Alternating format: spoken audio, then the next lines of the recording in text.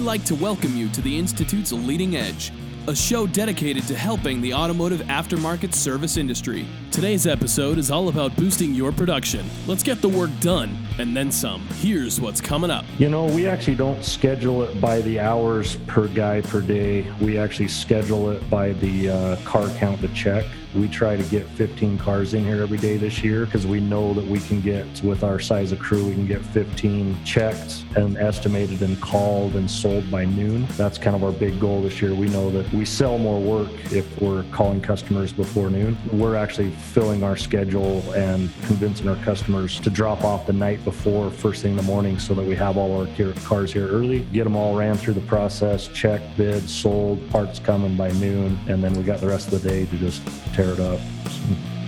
For a better business, a better life, and a better industry, the Institute's Leading Edge.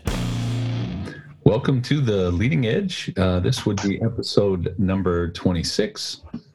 We're going to be talking about increasing production in the shop, and it's sponsored by the Institute for Automotive Business Excellence. And we have online with us Eric Schvedberg. Eric has a shop in Virginia Beach and does fantastically. We have Bill Adams. Bill is in Castro Valley in California. And we have Tom Lambert with us. And Tom is in, what's the city, Tom? Layton, Utah, very close to the Institute. And Tom actually even works with us at the Institute. So today we're going to talk about increasing production. And I think there's probably a couple of things that we need to get clear as far as verbiage goes. If we talk about productivity, in my vocabulary, productivity is hours produced by a technician in a time frame. So if I have a tech that works 8 hours a day, does that technician actually produce 8 hours that I can bill out to a customer? We have a word called efficiency. In my book, efficiency means that if the technician is working on the car, how many hours does he produce when he's actually working on the car? So with efficiency, cell phone usage, breaks, bathroom breaks, stopping to talk, none of that's included. With productivity, that's included. So just want to be clear about that. I've always looked at productivity as the measurement of success in my business and in the businesses that I've run. How many hours did my technician produce? Eric, what do you look at as a measure of success for your technicians? I think productivity is the biggest hammer we can yield when we look at success. I view it the same way. I look at efficiency as almost something that it scares me when shops measure efficiency. And when they're looking at, is that technician working on a car for 8 hours a day? Well, if not, why not? That's crazy talk to me. And productive, I want my guys to be 9, 10, 11 hours in their 8 hour day. We plan for that. We sell for that. I think that's one of the biggest levers we push each and every day in our shop. I think there are many consultants that look at efficiency, and I think the thought process is, if the tech is not working on a car and they're doing something else, what is that? Can we identify it? Can we get rid of it so that they're mainly working on cars? I get it. I understand it. I just don't think it's the true measurement. I think the real measurement is how many hours did they produce? That's how I get paid. Right. Go ahead, Eric. I think about efficiency a lot. I think when I look at efficiency, it's driving productivity. So therefore, if I'm efficient with my technicians, if they have the tools they need, if they have the parts they need, if they have the small little body clips, wherever it might be, and they're efficient, it seems to help drive productivity as well. So they can get more hours produced. And my thought is that productivity is a broader measurement. So I will look at average repair order, because average repair order then tells me, if we have a good average repair order, it means we're bringing the right customers in. It means that we're doing a good inspection. It means that my sales guy is able to sell.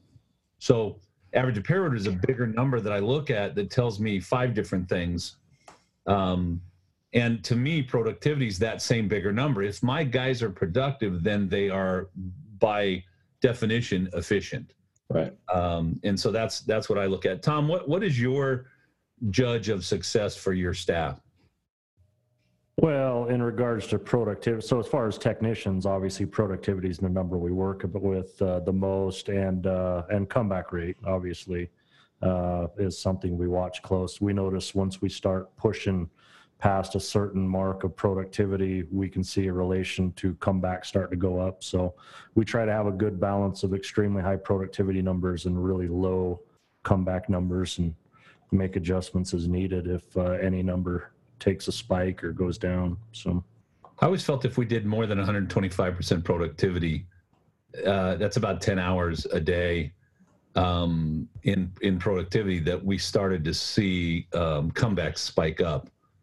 Guys cut the wrong corners. All right, so now that we have some definition as to what we're talking about, the whole podcast here is really about increasing production, and I think the guys would like to know what are your killers for production? What are the things that you've had to fight against that have? First of all, what's your normal production? How many hours do your technicians normally produce in a normal day in your business on average? In my business, it was 119%, about 9.5 hours a day is what my guys produce regularly. Eric, what's your number? Right now we're averaging 110, 109% for the year.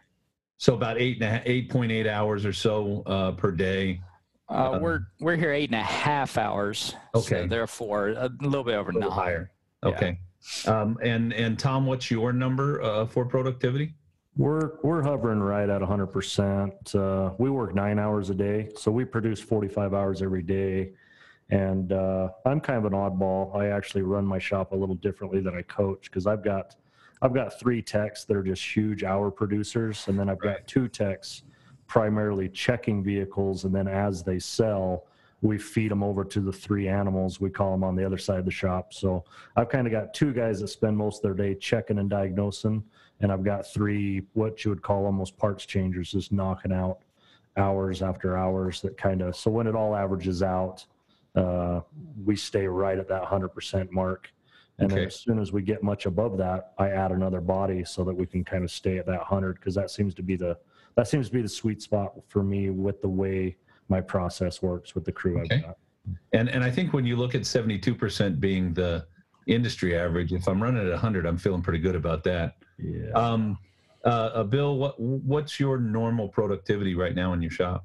We're running between 107 and 115, depending on the tech. Okay. We run a lot like Tom, where I call it like a point guard setup or a spoken hub, where you'll have your diagnostician and your checker. So checking the vehicles, kicks it back to the advisors, sell it, get it back to the animals that can kill the hours. We've got some really good animals. It's interesting. And I think the techs might be upset if we said animals, but I think that means that they're just really great at what they do, and they can really. They are. Yeah. All right, so I wanted to have that brief conversation to kind of set the stage for some of this, because all of you guys are running. You are producing very well. You have good production in your shops. It might be the reason that Kent got you on here, or that you guys were just the poor SOBs that said yes. But I think I also know all 3 of you fairly intimately as far as your business goes, and I know that it wasn't always that way. So what were the killers to your productivity? I know where you were before. It wasn't 100%. It wasn't 110%. What were the things that you had to deal with, and how did you deal with them? And let's start with Tom. Tom, what was one of your top killers of production, and what did you do to make the difference? My biggest killer was my scheduling. I had to cut car count almost in half and get rid of waiters. Waiters no waiters around here. Waiters will destroy your productivity, and then honestly, just to overbooking. I was booking. We just kind of had a free-for-all schedule. Honestly, cram as much in as we could. Now we've got very specific work mix that we fill in every day. So we only take, we got everything color coded on our schedule. So only 4 yellows, only 4 greens or whatever for different categories. So we make sure we have the right mix of small stuff we consider health checks, oil changes, emissions and safeties. Those are all small. So we'll take a max of 4 of those a day. And then the rest, and then we'll only take, 3 or 4, high level diagnostic jobs. And then we fill the rest of the schedule with what we call the gravy, in the middle, brakes and AC work and overheats and tow-ins and all that. So do you guys schedule 8 hours for each of your guys per day? We actually don't schedule it by the hours per guy per day. We actually schedule it by the car count to check. We try to get 15 cars in here every day this year because we know that we can get, with our size of crew, we can get 15 checked and estimated and called and sold by noon. That's kind of our big goal this year. We know that we sell more work if we're calling customers before noon.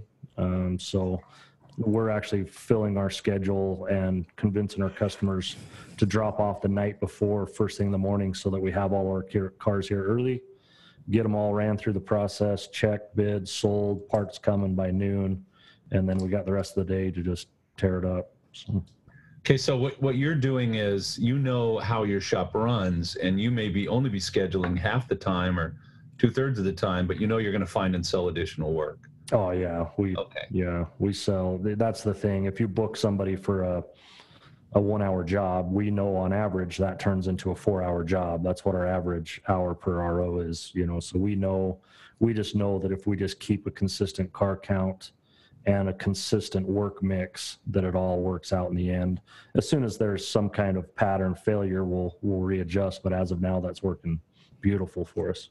Okay, and then I just want to make something really clear. You did say that you had to cut your car count down to be more productive in your shop. Oh yeah.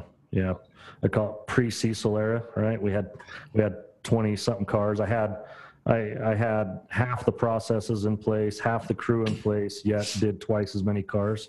Yeah. So last year we did 13 cars a day and touched 2.8, almost 2.9 million with just that low of a car count with the size crew I got. So right. That's my model. I make a much more efficient business. Yeah, just more balanced. So. All right, let's go to Bill. Bill, what was the thing that was affecting your productivity? It'll be interesting. I think I know one of the answers anyway, but I don't think you'll say that one. What was the thing that was affecting your productivity, and what did you have to do to solve that problem? Well, in the PCE, the pre-Cecil era, we were a lot like Tom. We're going after everything we can get, and it was all about car count. It was all about throughput. And what Eric said is, I think it's true. We look at efficiency, but efficiency is something that's on my plate and on my general manager's plate. The productivity is on my service advisor's plate. Their one job is to keep my technicians busy 9-10 hours a day. They're supposed to be able to feed that. If they don't, if there's things that are impeding that, then that becomes my problem. I want to make sure that the phones are ringing, we're getting the right quality of vehicles in there. And back to what Tom said, getting the cars inspected and turned, that is some of the secret sauce that I think we have and that I think your top shops will have.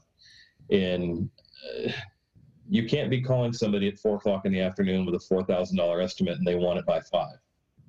So creating that culture is so important to getting the cars checked and out. We use a lot of a doctor's office model where we'll do our office visits in the morning and we do surgery in the afternoon for a lot of our shops, a lot of our cars that we work on. That's kind of the model we work on, where everything is checked out by 10, 11 o'clock. We get it sold by noon. And then our advisors are project managing in the afternoon, making sure everybody's happy, customers are happy, the technicians are happy, have all their parts. And then we manage the flow, getting it out. But culling the herd, we continually do that. We have a phenomenal car count, but the balance is bringing in the really good customer that wants premium level service and helping people that aren't ready for us to feed some of the other shops that we'd like to see die in our community. Okay. Did I say that? Okay. Yeah. Well, while we'd like to be friends with everybody, there are people in our business that we think should change their model, and and they do make it difficult for us to be in business. And I can understand. I just don't really want them in my work. Amen. So I get that. Eric, what was one of the things that was you feel was holding you guys back, and what did you have to do to fix it? Well, you're going to love this one. I'm going to go straight to basics, and maybe a lot of people that are watching this, broadcast might appreciate this, but getting a coach and understanding the numbers is what the secret sauce was for me. I thought I was doing a great job before coach, and I was successful, but I don't think I was as successful as I could be. So when I understood the numbers fully, what to look at, what numbers to divide out, look on a graph, look on a spreadsheet, that's what changed everything. Then I could take that and really kick into high gear. And then once you kick, go ahead. I love that. Thank you very much. That's really good for me and Tom.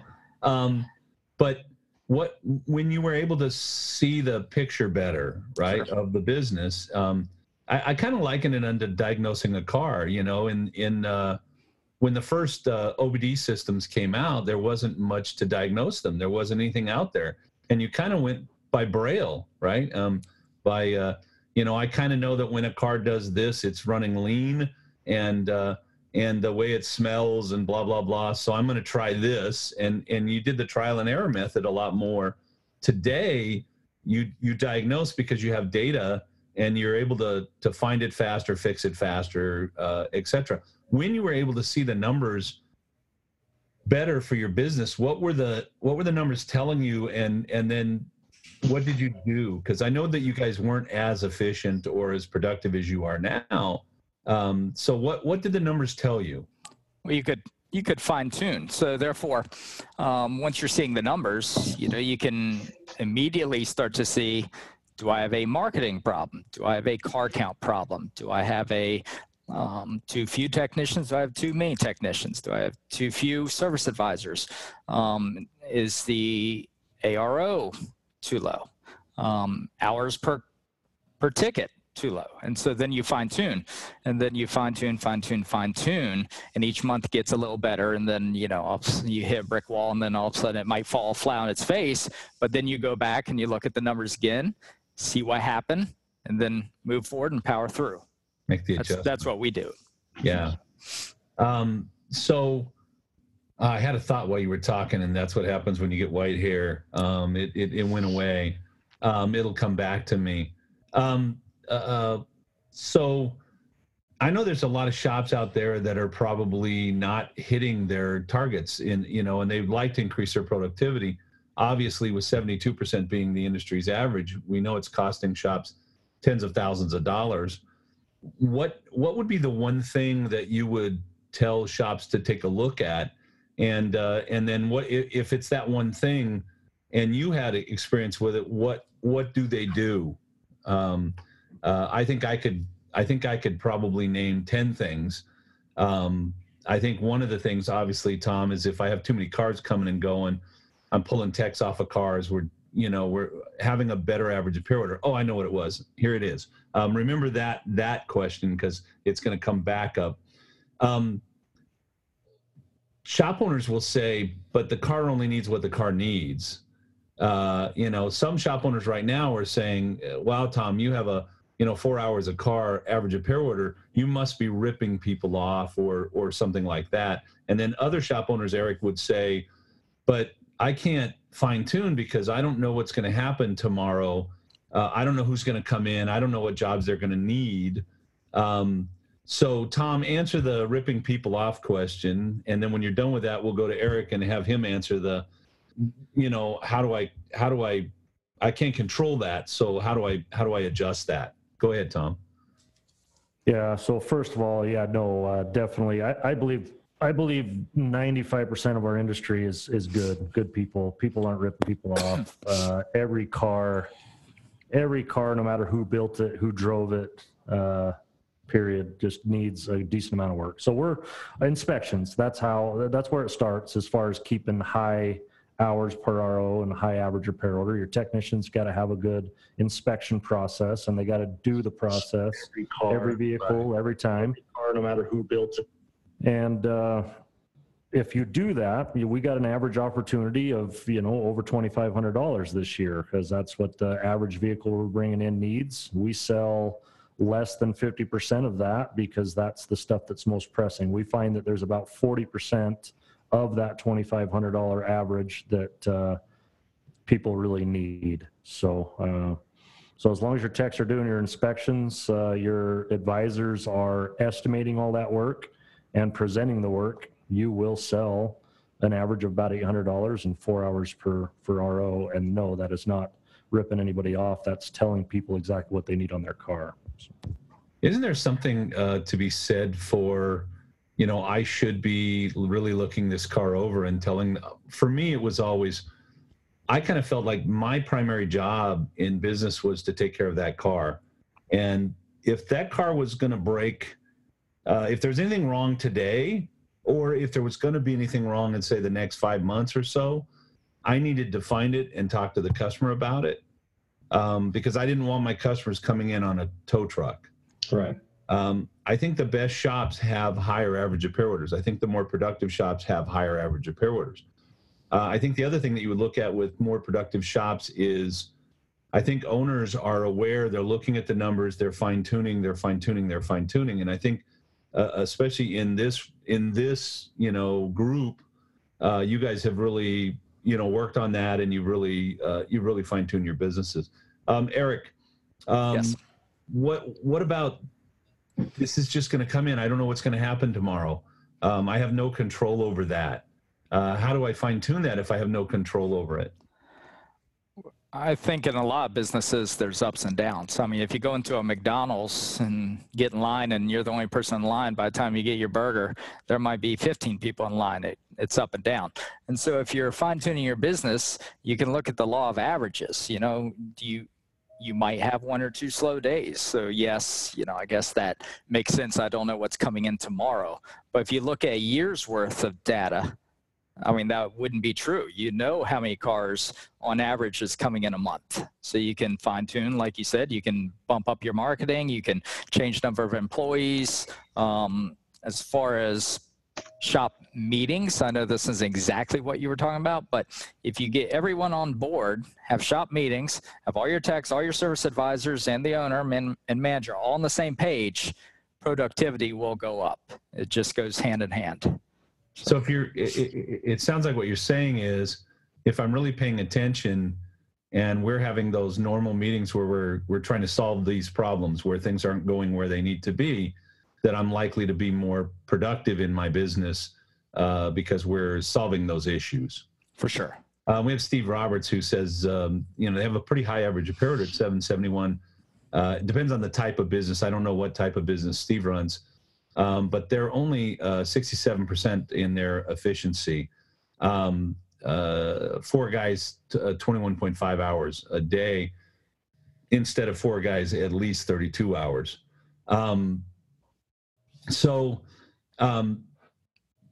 Bill, what would you tell someone like Steve, who's got pretty good average repair order, but his efficiency isn't as good as it ought to be? I would probably go back and look at, back to what Eric said earlier. That's where I think our efficiencies come in. What is the limiting factor? Are they not getting parts on time? Are we allowing cars to sit on racks? Do cars come in to get inspected and then sit there for hours until we get parts? Those are just big no-nos in our world. I mean, those racks got to turn and burn. I put as much pressure on the rack to turn as much as I do as the technician, because they work in the same. They're virtually the same things. How much productivity can you get through? And coming back, you got to measure it. And everybody's got to know what you're measuring, and they got to know why you're measuring it. What is the definition of success? If our definition of success is we got 4 hours on an RO, that's great. But if I'm paying you 8 hours a day and you're producing 6, somebody's stealing. And nobody's intending to do that, but reality, there's something broken in there, and that comes right back to ownership. I think there's this idea, at least for me, where I want to continually kind of look at everything and go, okay, it's kind of, why not? That's my question. Why not? Why are we not hitting, 9 hours? Why are we not, why don't we have an $800 average repair order? Why not? And I think you guys, at least on this panel, you're kind of why not guys too. You've looked at that, you've watched it, you've solved these problems in your business.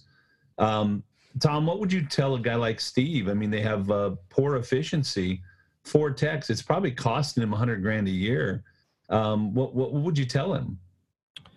Well, would need to help them diagnose it. I don't know. So obviously that's odd to have a high average repair order and such low productivity. So there's something else going on.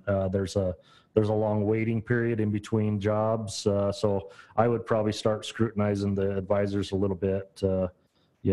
Parts, I know for me, usually if I've got a down day, I can usually tie it back to one of my advisors selling a lot of work, but then slacking off on rounding up parts in a timely manner or misordering or something like that. So just gonna have to dissect it a little bit. If I'm looking at his number at almost 3.4 hours a vehicle, now I'm wondering about the effective labor rate. Are we actually getting enough labor out of the car, or is this a big portion of parts? I mean, what's the parts to labor ratio would be one of the things that I would look at, Steve. Your parts to labor ratio should be 55% labor and 45% parts approximately. If you're running a general repair shop, you're actually a little more specialty with Ford diesel, etc. But if you're running I'd throw you in that same pile basically. If you're running a general repair shop, we're looking for 55% labor and 45% parts. If you're running a German car shop, we're closer to 50-50 today, probably 48-52. But that also could be it. Are you charging enough labor? Every one of you, since I've met you, has increased your labor rate. Did you increase your labor rate to help with productivity? Did you increase your labor rate because the labor rate wasn't enough? And then when you increased your labor rate, what was the overall effect for your business? Let's start with Eric. All of the above. Not only did we increase the labor rate to what we feel was necessary based on all factors, but more importantly, to have variable labor rates. So I believe I have maybe 10. So over 10 years old, over 20 years old, over 30 years old. Then, since we work on a lot of Mercedes, we're having a lot of these SLs come in from the 80s. We have a special labor rate for those because we end up getting married to those things for a little while. We have a labor rate for Porsches. We have a pain in the ass labor rate. So for that customer that will, obviously, we know them, they're going to give us a hard time. So if we're going go through that, we're going to get paid for it. Multiple labor rates has helped you in your business financially, and also has helped you with productivity in a way. You're charging more for the tech's labor.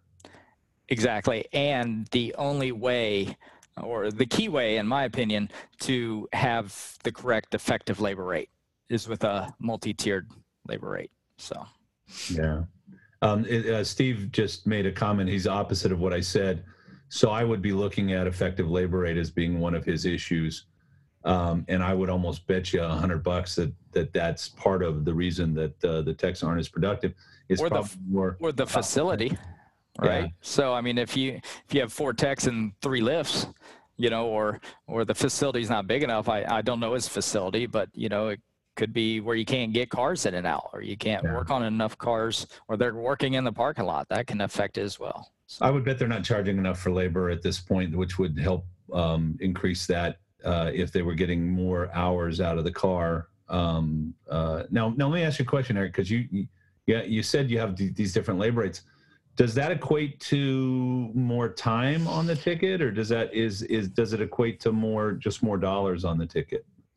Just more dollars. As far as the time goes, what we do is I think we have a happy medium. So we ask the technician to price the job, right? But, we're not going to let them run the show, right? So we're not going to have a technician go rogue on us, right? And ask for 15 hours on a 2-hour job or anything crazy like that. But the service advisors also, double check. So if something does not look right, they double check, and then they have a discussion with the technician. Hey, why are you asking for this many hours when the book might call for this? And they usually will say, well, it's because it's rusty, or the book didn't account for this, or it's all-wheel drive, or whatever it might be. So therefore, if we have both people looking at it, we feel like the technicians are getting paid the amount they should be paid for the job. What's legitimate? Yeah. Okay. And Bill, you've increased labor rate. Did you do, again, same question as Eric, did you do it for more money in the bank? Did you do it to help with productivity? Did you do it because you were behind the 8 ball on labor rate? You weren't high enough? Why and how did that affect your business? I had this guy with gray hair stand up in front of me years ago and say, why are you stealing from yourself? I think that was step one. But that was just the kick in the shins that opened my eyes a little bit.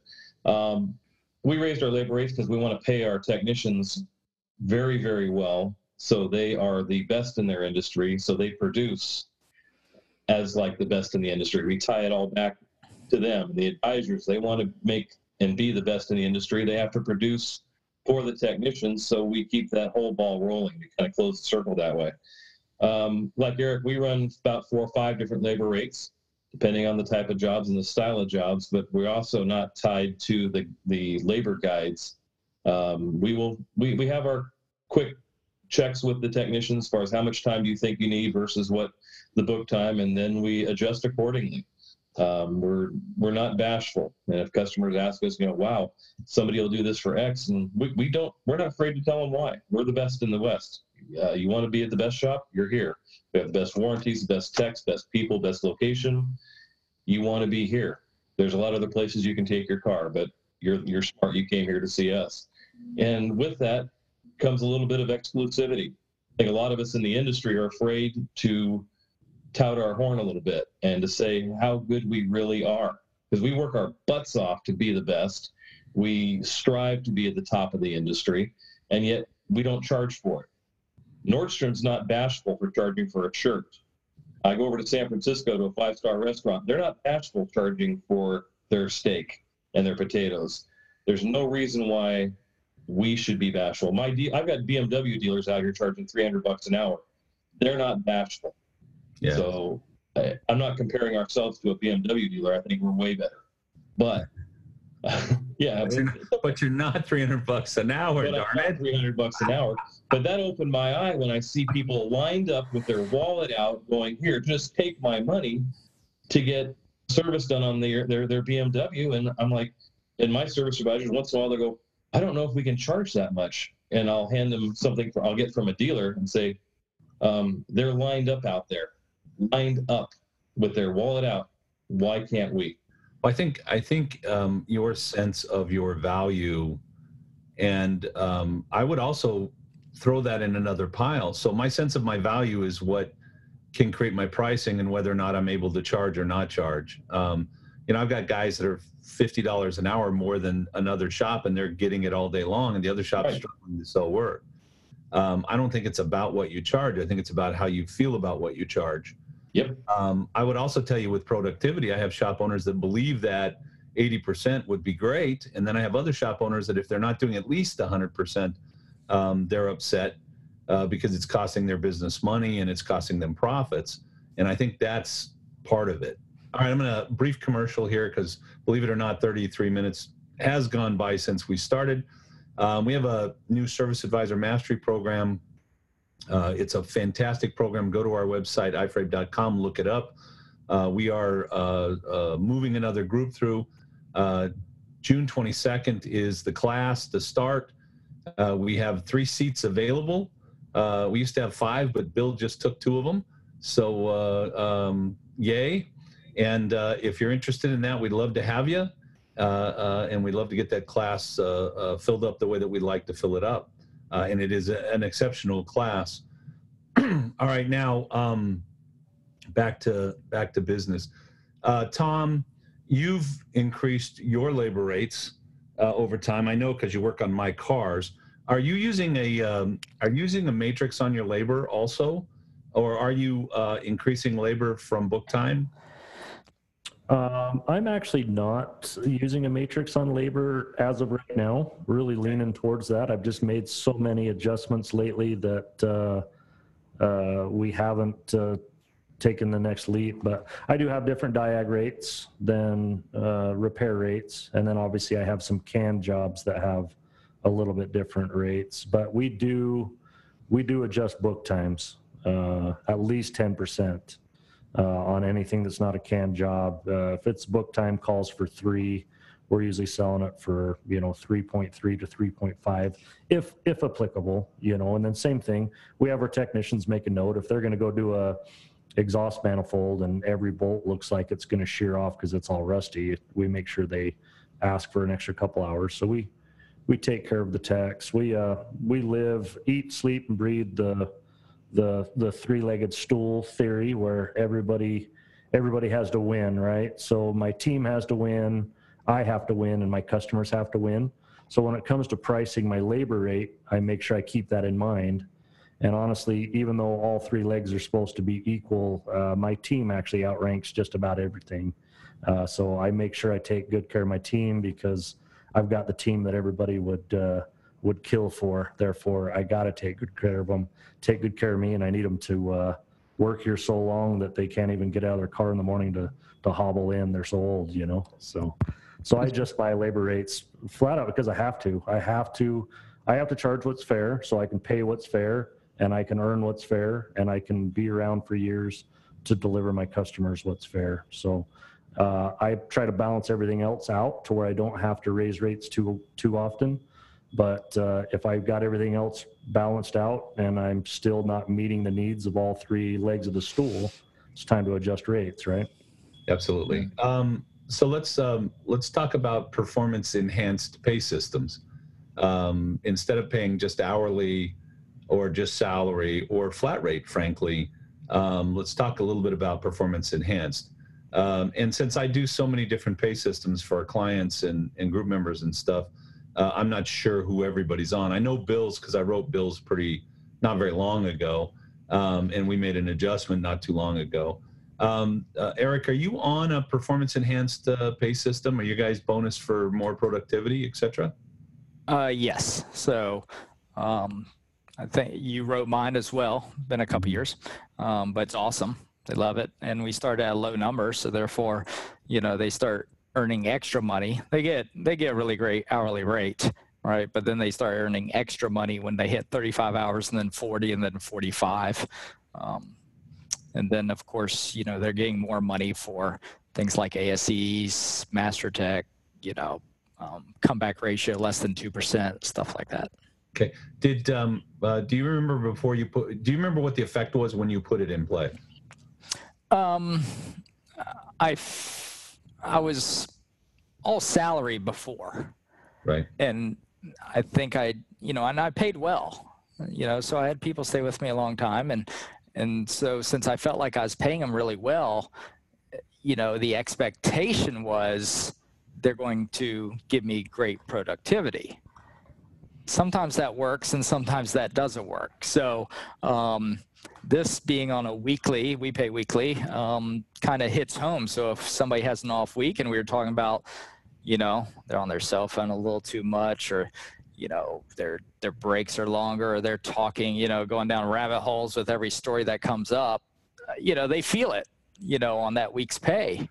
And then you'll see they'll kick into gear again the next week because probably they had a conversation with the wife because the wife saw the paycheck. So sometimes I don't even have to say a thing. Sometimes the wives do it for me. So, yeah. So your sense of it was when you were able to put those in place that you increased production in your business. Yeah, because it was more of a driving factor for the technicians. I think a good pay system not only helps manage people, but also can it be a very big incentive in increasing production and staying focused. Bill, we put some in about a year ago. I know we made some adjustments. Bill, what's your sense of having a performance enhanced pay system in play? I think our success is tied to productivity, and that productivity is tied to the technicians and the advisors both having tangible goals to improve their life. Giving salary, I mean, a lot of shops, they default to salary. They think, oh, ethically and morally, that they think that's the right way to go. And I don't think we can come close to unlocking the potential of our teams and the service that we can provide if we don't incentivize the benefits of having a performance-based pay scale. Our customer service is, and we're going to be a AAA top shop this year because we made that a part of our program. Our productivity is off the charts, and we can afford to pay our people enough to live in the San Francisco Bay Area without working 3 jobs and doing Uber. That's all part of the performance pay scale. If I just said somebody, hey, I'm going to pay 80 grand to be a technician, and they produce 70%, I wouldn't be on this panel because I'd be doing something else. I'd be broke. You have to be able to have the folks make the money that you're actually paying them. If they're going to be there 8 hours, they've got to produce. And going back to what Tom was saying, or Eric was saying on the 3-legged stool, I think as shop owners, we make it a ladder, and it's the customers in the shop, and we end up giving away our own paychecks regularly because we're afraid to ask our people to do a better job. Tom, I'm almost afraid to ask you because you do so many things different than what I recommend. Although you're very successful, do you have performance enhanced pay systems in place? I do. Yeah, that's not one you'll get me in trouble on. So I do have a couple guys that are still on flat rate. That's a big no-no. I know you can't really do that for too much longer. The problem is they've just been doing it and making 6 figures for so long. They don't want me to touch it, but we'll eventually have to adjust it. But yes, performance enhanced pay plans for advisors and technicians is a must. Makes management very simple. You can't have technicians in Utah making over 6. You can't have 6-figure technicians in Utah. It's not possible. Oh, it doesn't work here, right? Yeah, it doesn't work in Utah because Utah's different. It's weird. No, I call them animals because I thought that was a compliment, but I've got the guys, you know what I mean? I've got 5 ATECs in my shop. Rock stars. Nobody gets to have There that. you go. Right? Rock stars. That's the word, right? Yeah, we can call them that too. They just eat jobs, you know. So mine are animals. Spit them out. But, I love it. No, sorry to get off track there, but no. So morally, let's talk morally, all right? Technicians that are listening, if I was to pay you just a flat amount of money every single day, some days you're going to have, you know, there might be a slow day. You only have 6 hours worth of work to do, and that's the day that's great that you're on salary, right? But then there's also going to be a day that's, you know, coming up here soon, mid-June and July in Utah. I can sell every tech probably 20 hours a day. So if I have you coming in an hour early and working through lunch and almost sprinting in between cars to knock out 20 hours, and you still make only that flat salary, you just made me a ton more money, but what did you get? You know, so we all have to win together. You know, it's a game for me. So that's why you have to have performance enhanced pay plans. If I lose, you lose.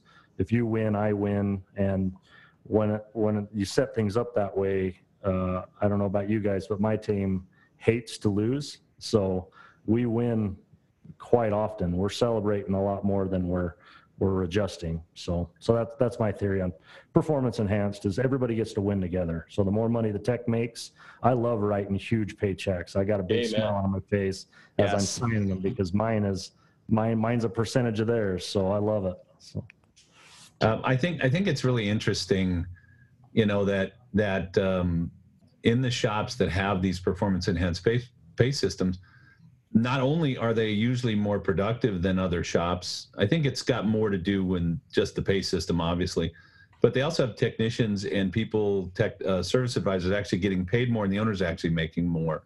And I would also equate it to happier customers. When everybody's focused, you get the job in, you get it diagnosed, you get it out, you do a good job, you don't have comebacks.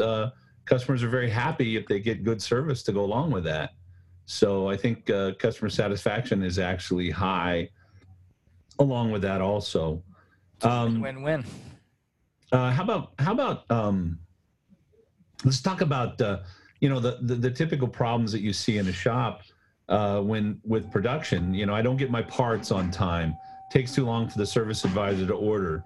I get pulled off of jobs routinely so that I can do this $29 oil change.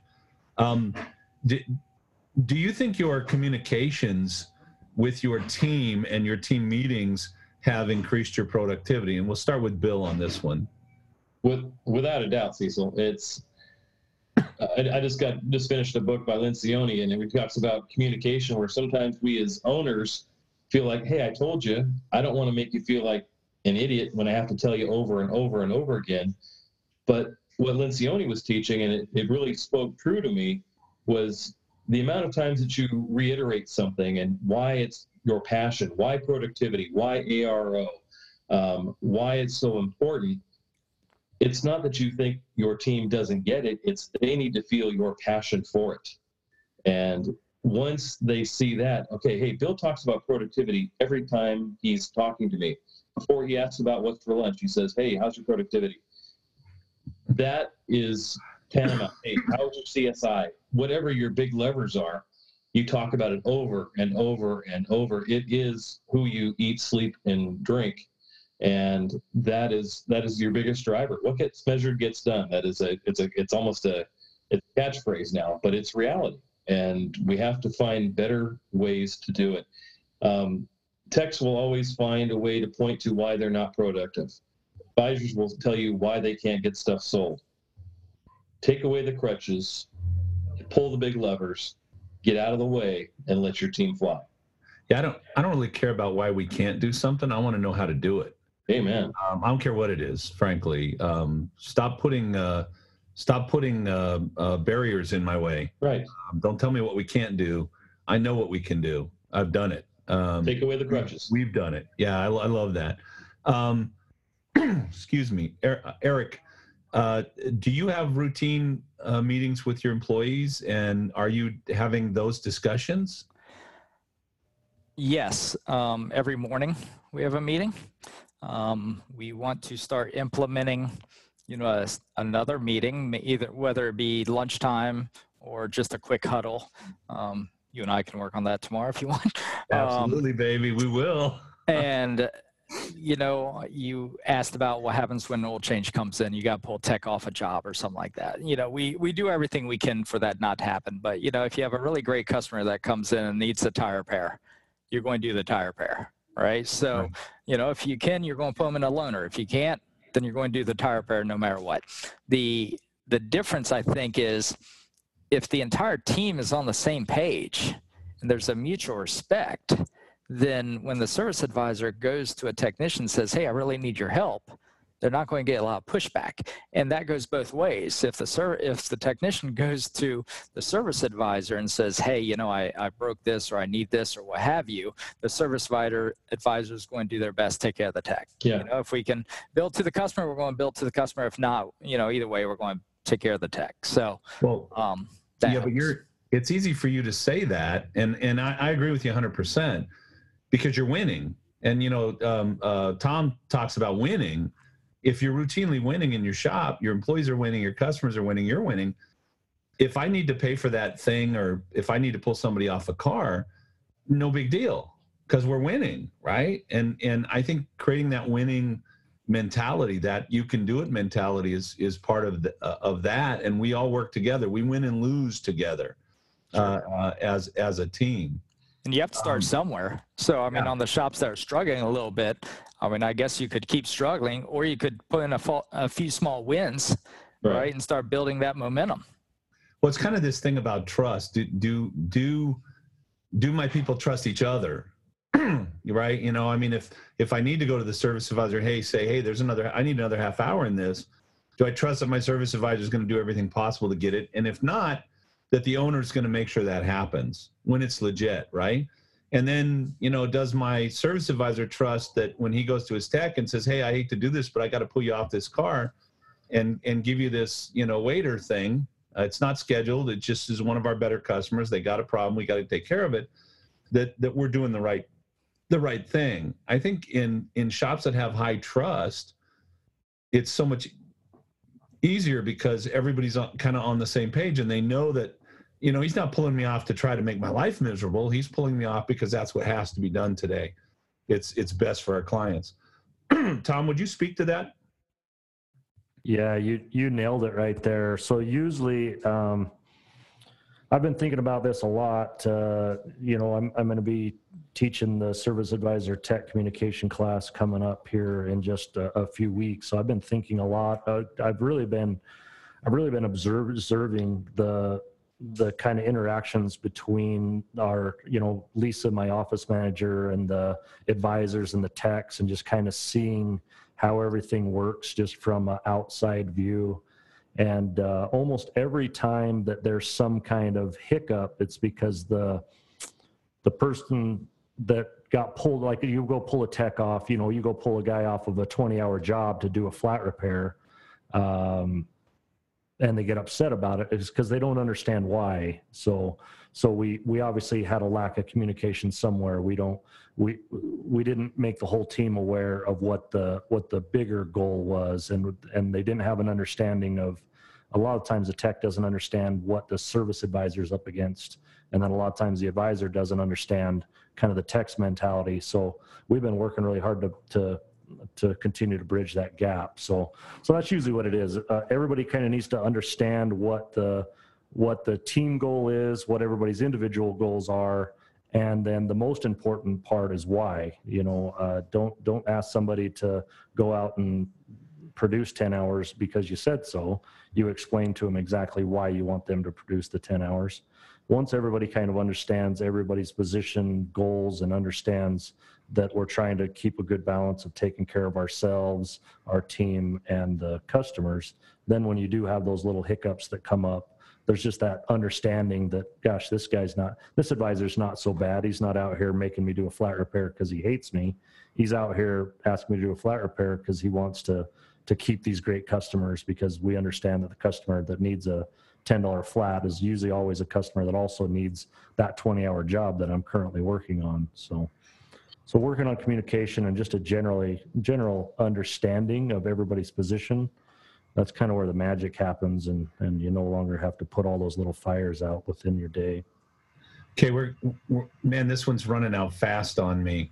It's just going so fast. I want to talk about goals and goal setting and working with your people in relation to their goals. And so let's start with Eric. Eric, do you have goals for your staff? And if you do, and they're not hitting them, what are you doing? Usually we have, a conversation at lunchtime. Well, first, yes, we have goals.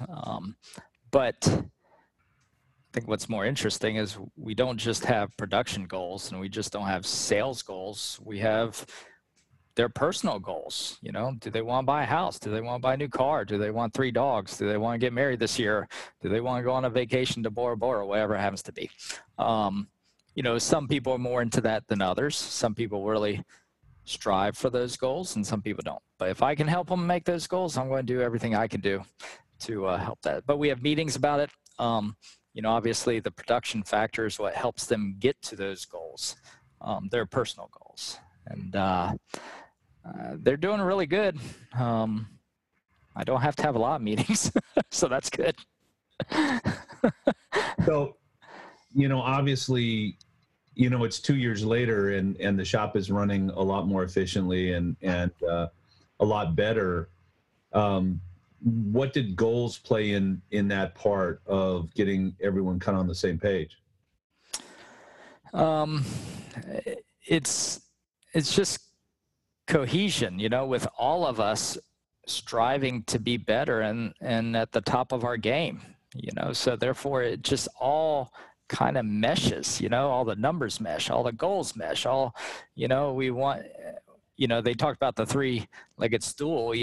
What I always say is, you have to ask yourself 3 questions. Is it good for the shop? Is it good for the car? And is it good for the customer? If you can answer yes on all 3, then yes, you should sell that job. If you answer no on any of those 3, you better sit back and see what's going on. And fix it. It just all goes together, and it goes back to the coaching. When you have, all these things to look at, now you have a direction. You have, when you come in the morning, you have numbers you can look at, and when you see something's not right, you can adjust. Before, I was just winging it, I guess. I mean, I did a good job winging it, but this is much simpler, much easier, and much less stressful. And much more rewarding, right? For sure. In a lot of ways, not just money, but time. I think life. Bill, the goal question: Do you have goals for your people, and do they have goals? And are you talking about, does that lead to production or not?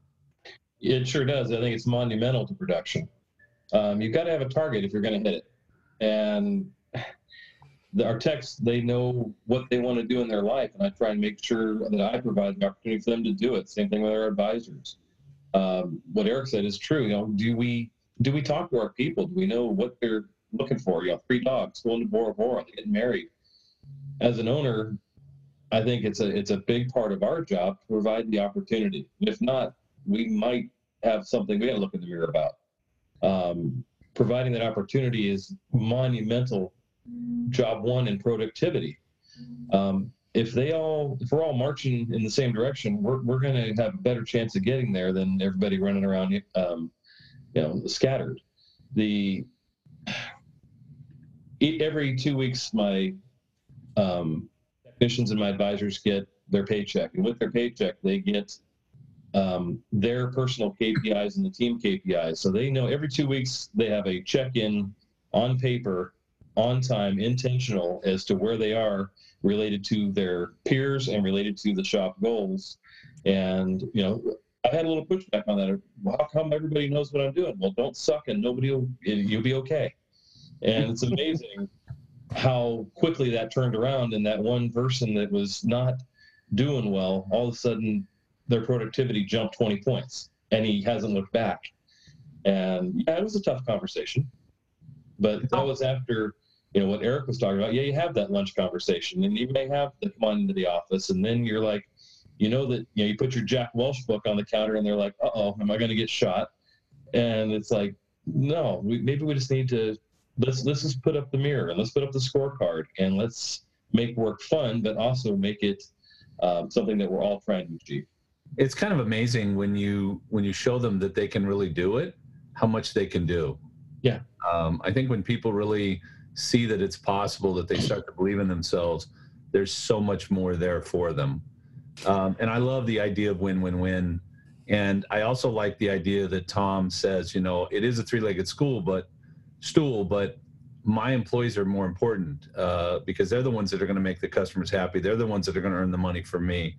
And I'm always going to lean that way.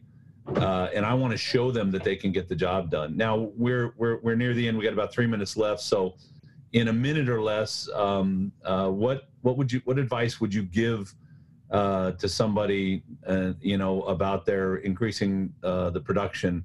And we'll start with Tom. Tom? Since how we were finishing on management, I would probably start there. So management, and there's no management without goals. So you got to have a goal. You've got to get everybody to buy in on the goal.